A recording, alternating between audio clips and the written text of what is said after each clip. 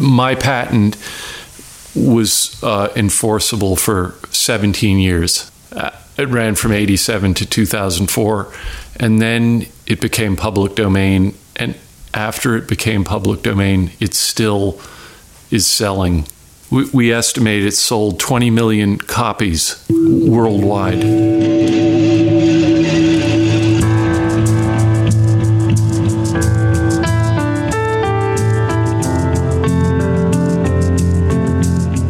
Welcome to The Well. I am Brandon Edgens. And I'm Anson Mount. Today we'll be focusing on a particular moment in the career of Ward Fleming. If you haven't heard about his pen screen or how he came up with the idea, we suggest you go back and listen to that episode now. Now, there's another part of the creative process we don't discuss very much on The Well. That rough intersection where art meets commerce. That's a very rough intersection. And this story of this particular intersection occurs in much simpler times. Way back in the 80s in New York City, where at the time, Ward had a studio in Tribeca. I was collaborating with an artist in New York, Reggie Young, a furniture designer, and we put our heads together and I designed a tabletop with, that must have had 350,000 pins in it. He designed the proportions it would be and the base of it, a beautiful set of legs that went with it. And then we put a big piece of plate glass on it. And the diners could sit there and eat in comfort, but they could also reach their hands underneath it and stroke the underside of the pins. You could sweep your hand all the way down the 6-foot length and still see your hand wavering at the beginning. And so that we showed at FIT, and Andy Warhol saw it there and wanted it, and he was a big barterer, and he conserved his money by bartering and used his factory and his notoriety. He really had a printing press for money, in that they were all on canvas, but they were all silk screens on canvas. Yeah. And we traded him this pin screen for these 4 silk screen canvases. And I was able to flip those paintings and buy the property up here in the Catskills where I live now. So far, so good. Ward sold some Warhols and purchased 114 acres of woodland property. Later, for reasons we're about to get into, he had to sell some of that property, which I purchased and built a cabin upon. So you basically buddies with Andy Warhol. Yeah, basically buddies with Andy Warhol. I love the way history works this way. I didn't even know this until after we'd bought it and started building there, and I realized, looked around the woods, I'm like, thanks, Andy. Thanks for the acreage. But the story of this is all art world stuff. Artist makes a cool thing and sells it for $1 million. That's not exactly what happened, because we are about to enter into the cross streets of art and commerce, and it's going to get crazy.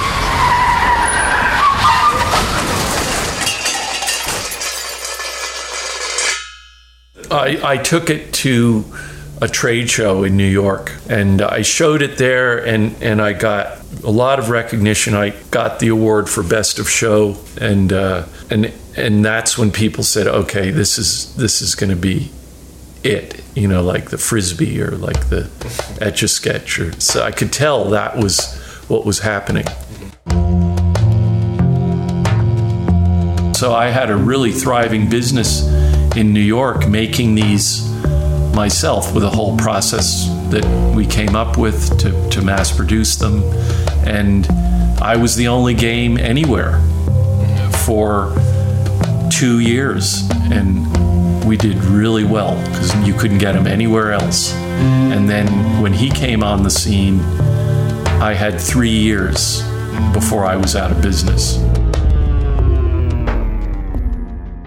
My suppliers started calling me and saying, who's this other person who's knocking our door, trying to get exactly what they want, what you have? I knew who it was, and I had found out that he'd gone through my trash and found references to my suppliers or enough of them that he started making it himself. But importantly, he had the means to do it in overseas in Korea. They were making it for $2.40 over there, US, and I was making it for $24 here, US. Who is he? Steve Zuloff. Who the hell's that? We're going to find out who he is. Well, I mean, he's a trash jumper, first of all. At least. Or I should say alleged trash jumper. Just to protect our own asses here. Okay. What kind of a person does that? Yeah. That's insane. And Ward, and I maybe it's because I am friends with Ward, I couldn't help but feel sort of protective. I'm like, who does this to Ward? He's like the nicest guy. Like, what did he ever do to you? Why don't you come up with your own damn ideas? But that's not Steve, But again, I didn't know this part of Ward's story until we sat down and did this interview, and I just could not believe it. It gets a lot. This guy gets a lot more brazen. It gets a lot weirder than just going through trash. He had a lot of chutzpah. He would pretend to be me at these shows. Holy. So I didn't witness it myself, but a friend of mine was at the show, and he was claiming to be me. Did that ever cause confusion? I mean, did you ever get a call from anyone saying something like, "Oh, I just saw you at the thing," and you're like, "No"? Well, I didn't witness it, but a friend of mine saw it and became incensed and started. And Steve had a lot of people around him as he was showing, because he was a great showman. He could show this piece, and you could see his face, and he was really selling the shit out of the pin screen. He projected well, and he was like a great performer. And I didn't have those chops. So my friend saw him and heard him refer to himself as me, and he lost it. And he started screaming at the guy. George was out of control sometimes, and he started screaming at him and drove all the customers away. And Steve was left there kind of hanging like a limp flower. Like, it was bad for business, But it's not very often outside of like a Victorian murder mystery does someone get to stand up in a room and yell, "Imposter!" I mean, he was a much better salesman than I was.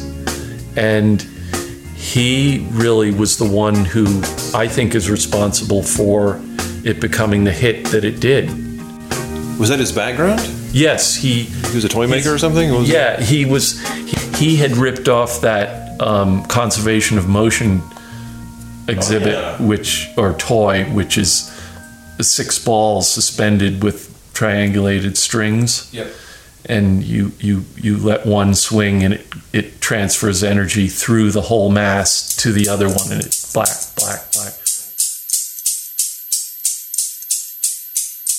The word I got was that was his first foray into taking other people's ideas and making a good show of it. His first foray into intellectual theft, property theft, and it worked out well for him, so he kept going down that road. Yeah. And again, he had no original ideas, but he was a hell of a marketer. It seems like this happens a lot. There's like a repeating thing throughout human history. Yeah. The idea guy and then the sales guy. You would hope they'd be on the same team. Yeah. But, and I think, it would be very unlikely that they would be on the same team. I mean, Steve knew what he was doing, as far as that goes. But was it patented before he started? It was patent pending. Oh, okay. Oh, is that what made it difficult? Or made the thing drag out for so long? Or?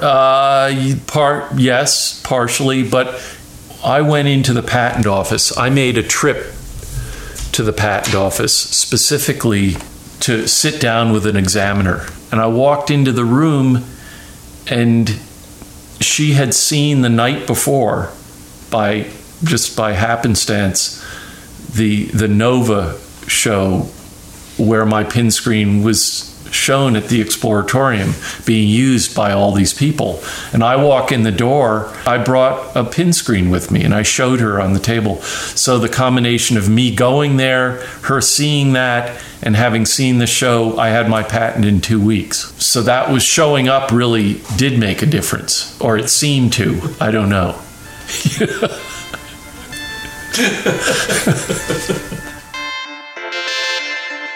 Who decides to themselves, I'm going to be a toy inventor impersonator?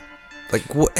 Who does that? I think, I've heard of other stories, not just toys, but I feel like there's kind of a, I don't know what else to call them, sort of in the animal kingdom, they would be vultures or leeches or something, but like music has it, film has it. I mean, every industry has this class of people that are just kind of waiting for some unguarded idea to cross their path, and they just snatch it, and they're just waiting for something to fall through the cracks, and then they run off with it, and then you can't pry it out of their hands. And there are people who do this with domain names now too. There's somebody owns ansonmount.com, and I could really give a shit. They hold domain names for ransom, so if I went and tried to buy it, they're going to ask for thousands of dollars. Exactly. It's the same kind of... No, it's different. It's not really... They're not claiming to be Anson Mount, or they're not claiming to have been in Crossroads, when clearly I was in Crossroads. But I think the mentality is the same. It's clearly that it should be yours. It's clear. I mean, why would anyone... You know what I mean? There's no other reason to do it than to take something that should be yours and legally kind of make a claim to it for the purpose of extortion, really. Yeah. Anyway, these things can create huge messes. But eventually Ward got his patent finalized, but he had to lawyer up to deal with this guy, Steve, who is still making knockoffs of Ward's pin screen. I hired a litigating patent attorney in New York who was a very smooth operator, and he had defended the knockoff of Enro Rubric, who came up with the Rubik's Cube, and was successful, I guess, in defending. So he was on the opposite side of the equation there. Does that go pretty smoothly? I mean... No, it didn't, but it went on for a long time, and it was very expensive. And when was that? That was in 84, 85, 86. We did make amends and started working together. And then it really worked well. I mean, the alternative would be me on my own, lonesome, with no connections. Competing with the factory in Korea. Yeah. No, it just was not going to happen. Well, but through my lawyer, because he convinced me that there was no other marketer like Steve Zuloff. And that seemed to be true. He really sold it well. I don't think it would be the success it is unless he had, it was a symbiotic relationship, an unlooked for and an unpleasant one for me, but it worked out for the best of all of us. Then you just had counterfeiters after that, right? There were people just outside that were just like kept proliferating. Well, they were, I had, so he was the big one, but then there were 4 more. Eventually we licensed all of them, but my lawyer he got my rights back and got all the producers and distributors to recognize the patent and pay a royalty. Oh, good. Yeah. So it wasn't the really sad ending where you get nothing. It was a little more upbeat than that. I'm glad to hear that.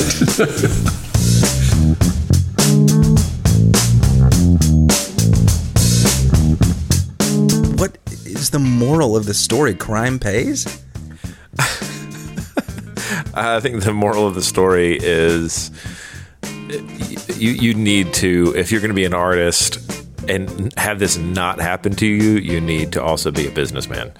There's a few artists out there. There are very few artists that do that, and there's some of my favorites. David Bowie, and Stanley Kubrick jump to mind as two artists who were like also fantastic business people, and they controlled everything for that reason. But, you know, and Ward recognized that, as he put it, didn't have those chops to sell at that scale, you know. And I am still, I mean, of course it was really unpleasant when he was going through it, but I'm still kind of knocked out by sort of how chill and philosophical Ward is about all of this. So many years later, I mean, after the fact, he looks back and was like, okay, it sold tens of millions. What would it have sold if it had been just me? Yeah, man, you got to be able to put your emotions aside to get there, man. That's yeah. Well, Ward's a little bit of a Zen master, so he might be the only one who could cruise through this. And I don't want to undersell it. I think it was very stressful for him. It was super unpleasant. I just got to say, if I caught somebody pretending to be you, I would definitely embarrass them in public, and I'd be like, there is no way you're Brandon Edgens because you cannot possibly drink that much.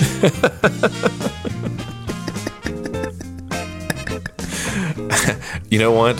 And just for that, if I see someone impersonating you, I'm going to pretend that it is you and give credence to that person. Say, this is definitely Anson Mount. And he works for ISIS. And he works for ISIS. I know him. I would know him anywhere. That is not an imposter.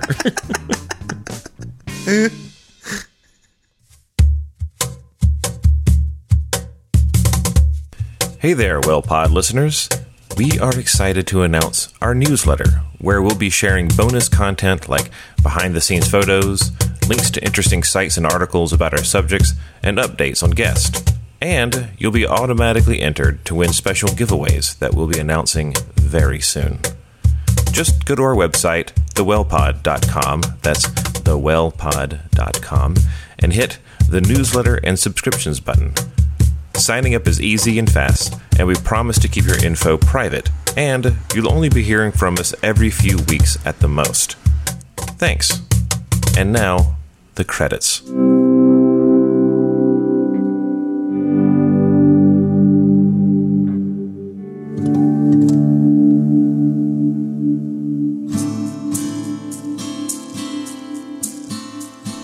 The Well is produced and edited by Anson Mount and myself, Brandon Edgens. Bonus theme music performed by Brandon Edgens, based on a composition by Jonathan Meinberg. Additional music by Crown is provided under a Creative Commons Attribution Non-Commercial Share-alike license. Music by Poddington Bear is provided under a Creative Commons Attribution Non-Commercial license. Special thanks to Ward for sharing his harrowing account of old-school identity theft. And remember, when you hear someone claiming to be Anson Mount, it's probably not. It's probably an imposter, or more likely, me. Please check out our website and sign up for the newsletter. Have a great week.